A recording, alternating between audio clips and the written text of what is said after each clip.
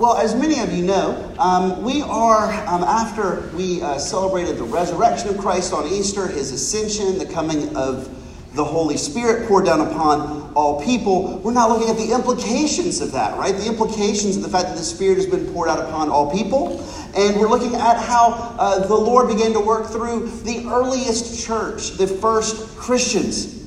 And so, if you remember, Jesus Christ, before he went up into heaven, said this: But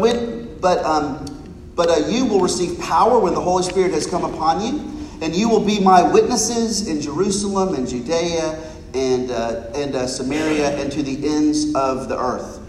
And St. Thomas has sort of imbibed that, if you will.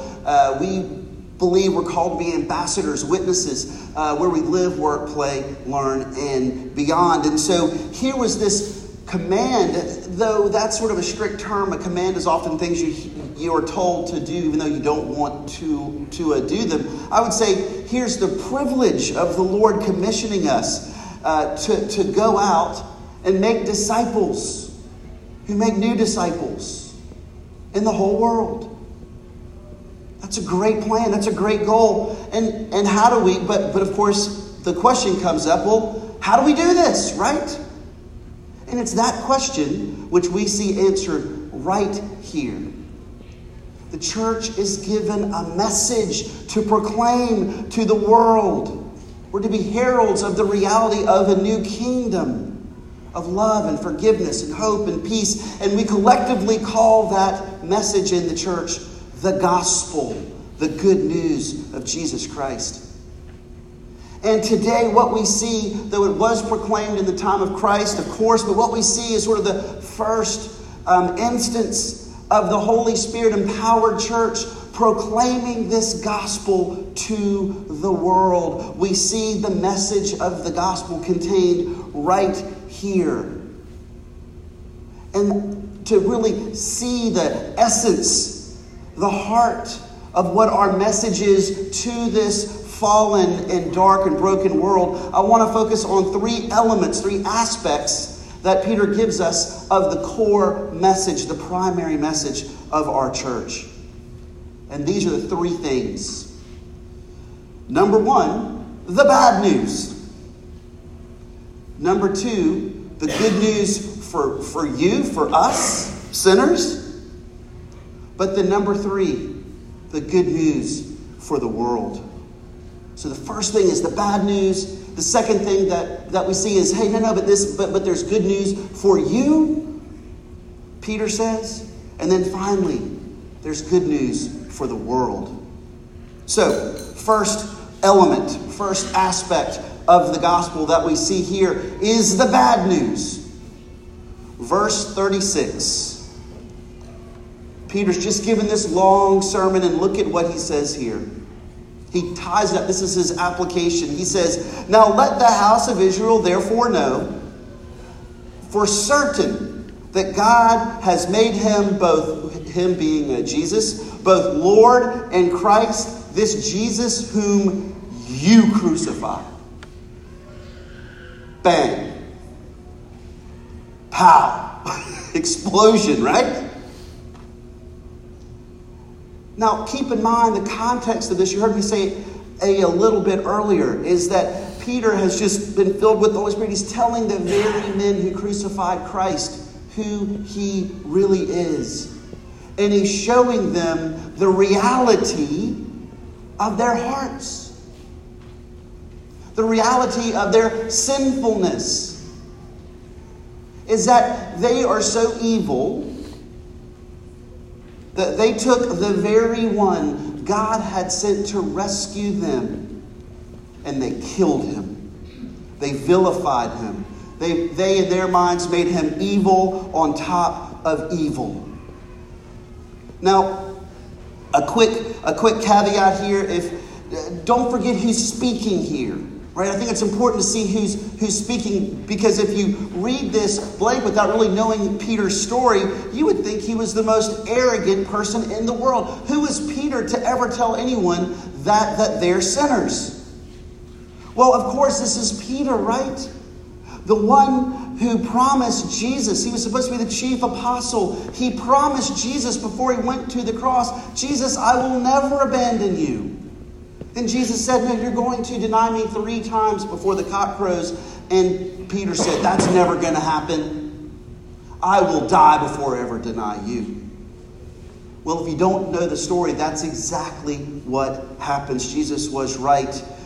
Peter, when his very life was on the line, denied his Savior 3 times. But yet, as we saw later in that story just a few weeks ago, how it's Jesus that seeks Peter out first to share forgiveness, to let Peter know that that his sins have not separated him from him. So Peter is no moral, arrogant person. His sins condemned Jesus to the cross just as much as the men he's speaking to. So, out of the caveat, back onto the main road. What Peter is telling these men is that they are sinners. He's telling me hard truth. Now, there are many really good definitions of sin in the scriptures, but the one encapsulated in this verse, in verse 36, tells us much about the reality, not just of their hearts, but of my heart. And I would argue, of your hearts too.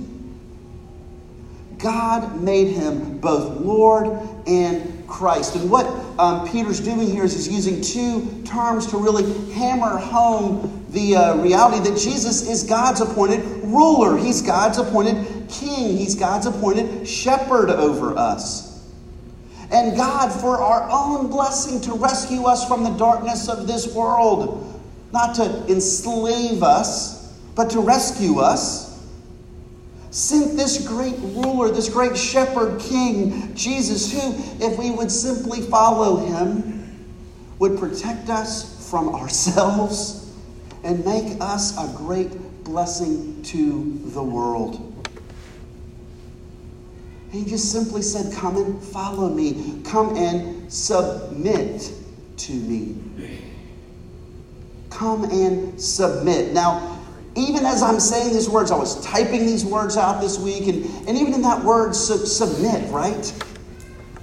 Even as I think those words, I can feel my own heart, my own spirit bristling.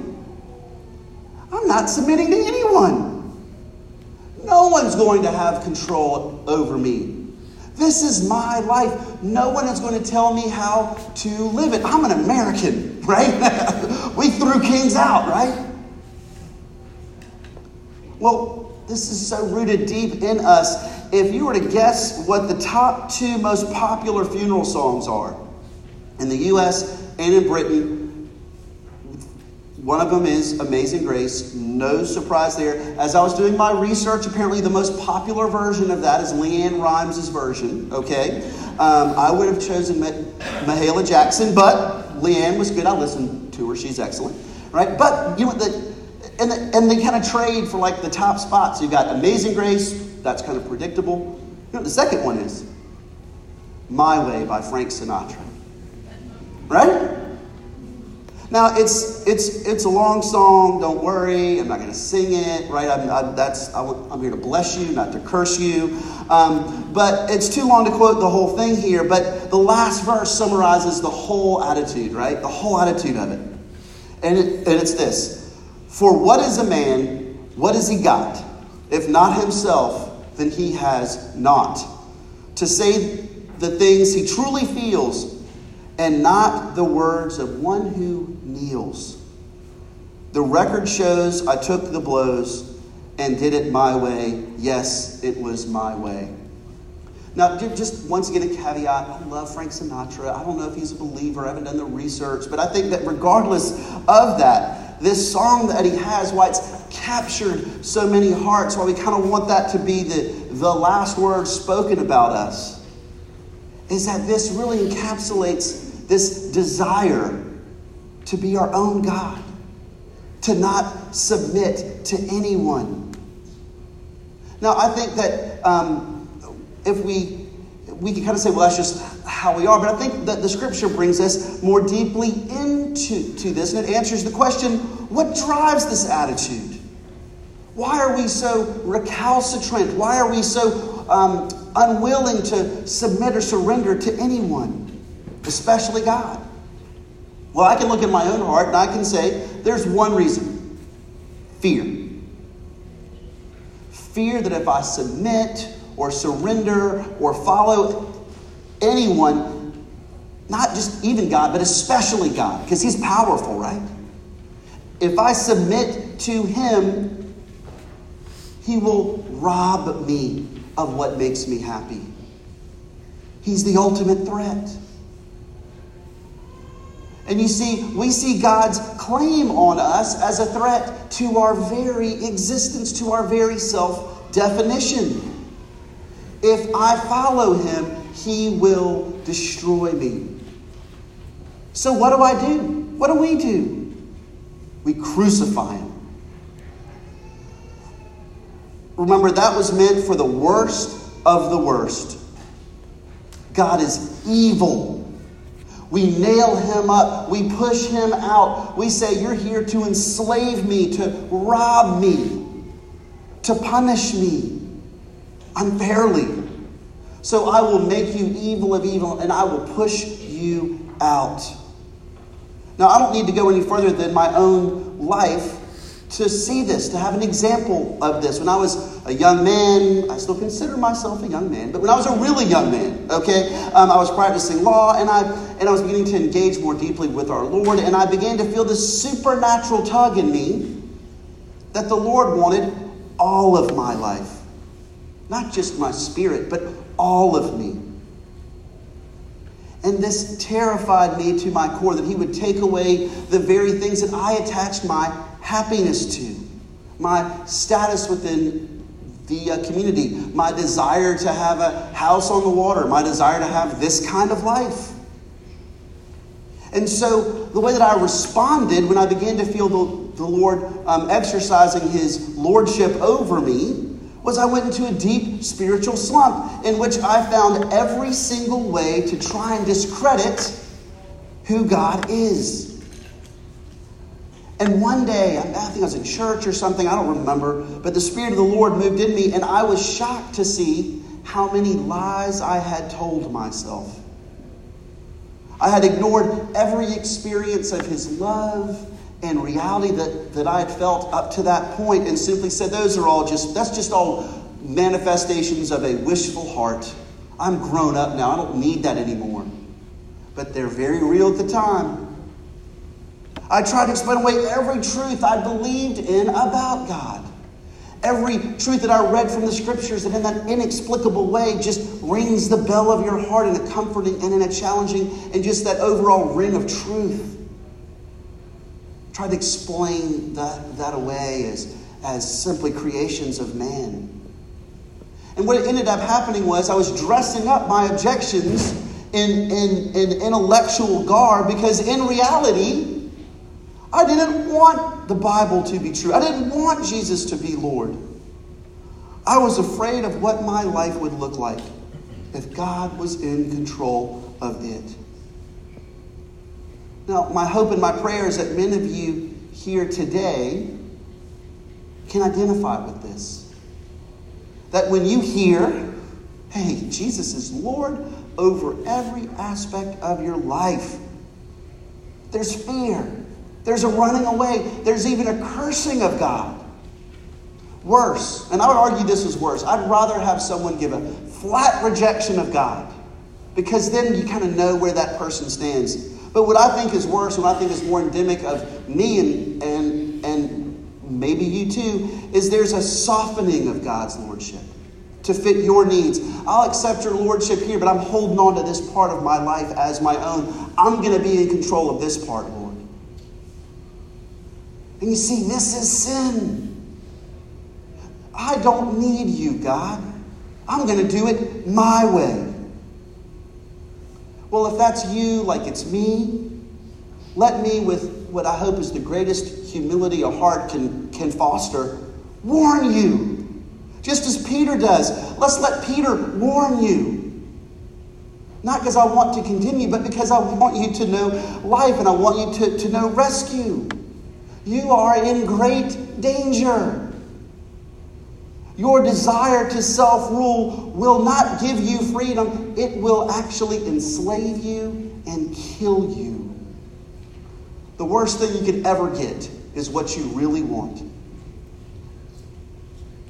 And every human being on this planet, whether we acknowledge it or not, suffers from this disease, is in the same peril.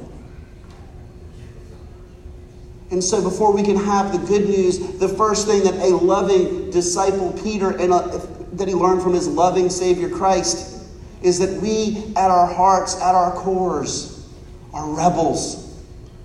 And whether we do it publicly or privately, we're constantly trying to crucify Jesus Christ by our own desire to rule ourselves.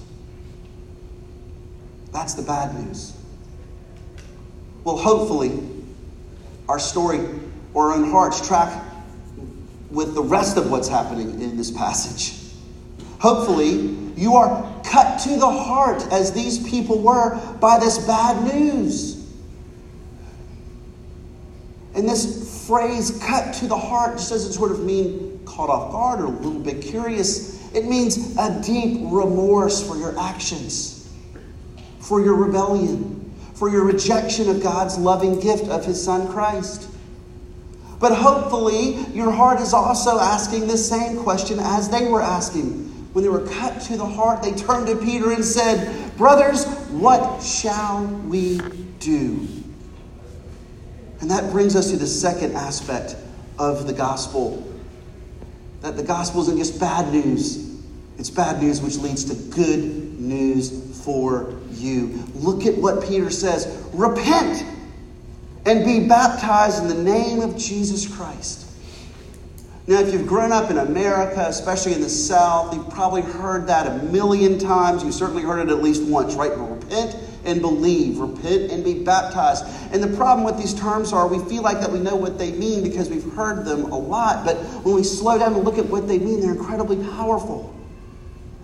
Repent means to stop. It means to literally turn around, have a change of heart, turn away from being the ruler of your own life and turn to Jesus Christ and follow Him.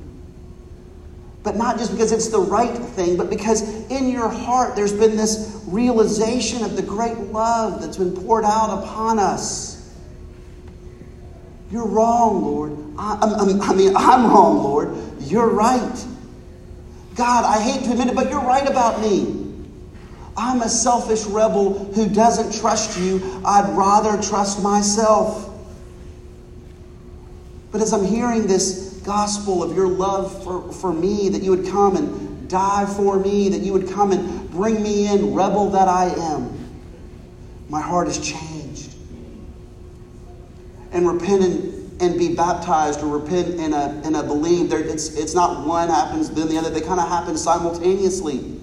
Because to be baptized just simply means to believe. It does refer to the actual ritual of water, but it's shorthand of putting your trust in the promise that Jesus Christ's work on this earth and death on the cross were enough to save us.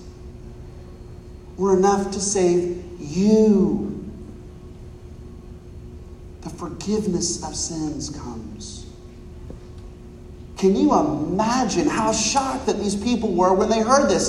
They had committed the greatest sin possible. They had crucified God, nailed Him to a tree, called Him the devil, called Him evil, mocked Him. And yet it was to these people that the Lord sent Peter first.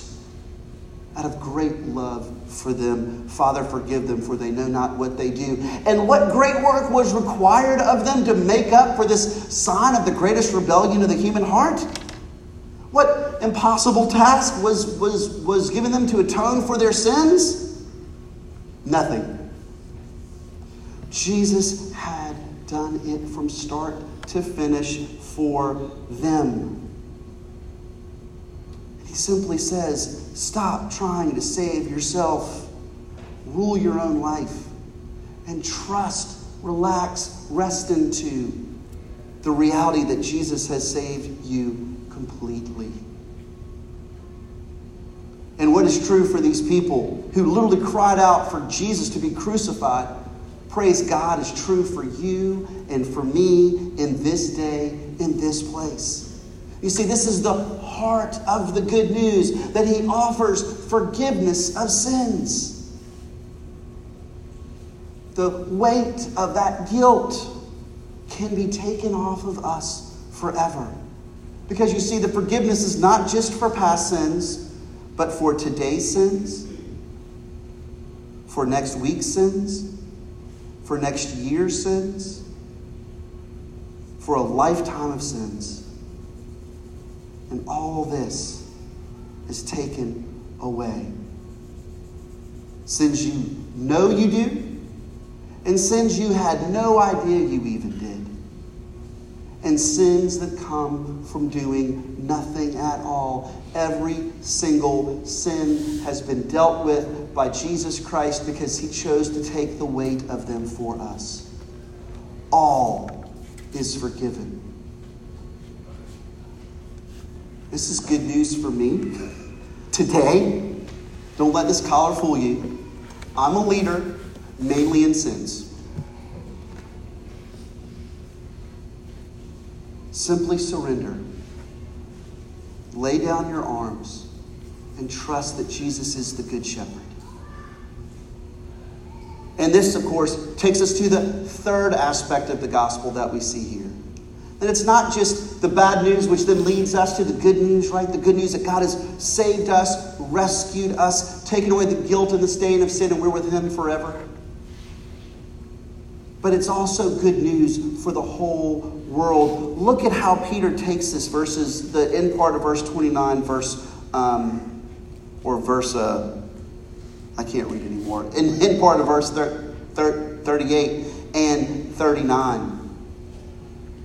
And you will receive the gift of the Holy Spirit. Okay, that's part of the fruit, right? For the promise of salvation, of the Holy Spirit being poured down upon you, is for you and for your children and for all who are far off, everyone whom the Lord our God calls to himself. You see, the Holy Spirit, he's not only the one that sort of saves us and roots the truth of the gospel in our own hearts and gives us love for God, but he's also the one who empowers us to go out where we live, work, play, and learn and beyond and bring this good news to others in word and deed. And you see, so many American Christians, myself included, end after the second aspect of the gospel, right? I'm saved. Stop at personal forgiveness. And now I'm going to go on living my life just like everyone else does. And I'll take the American dream and I'll baptize it. Right? #blessed, right? That's the big thing. And as I said, I am guilty of that in my soul. But the scriptures take us deep, much, much deeper. We are saved so that we may proclaim this salvation to all. I love what I do, and it can be daunting at times because there's so many, I deal with so many non-Christians or non-churchgoers, and I sow a lot of love out, and not much comes back, if any, but once in a while the Lord blesses me, right? And just this week, I had someone tell me that they started coming to St. Thomas's first for their kids, right? They wanted their kids to be moral, upright people and such, right? But then they began to listen. They began to hear what was preached. They began to see what was celebrated. They began to meet all of you. And they realized that God was talking to things that they were struggling with.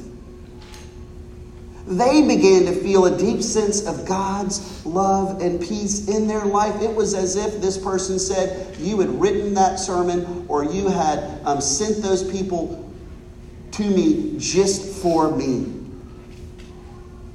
And this person had been to bunches of churches their whole lives, but they hadn't ever felt God's presence and love and forgiveness and acceptance like they had in this place.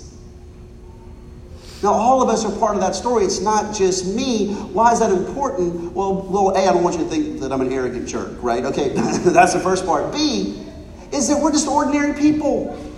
There's nothing special about me. There's nothing outstanding about any of us, except we are filled with the Holy Spirit, the power to proclaim the gospel and to bring the blessing of this good news into people's lives. We are literally part of God's plan to save people. And if you've ever been a part of that, either remotely or a little bit or full on, you know it's the greatest life ever lived. You know it's the greatest joy. It's even more miraculous than watching a child being born, is watching the Lord save someone. The gospel is not just good news. It's good news through us to the whole world. I end with this.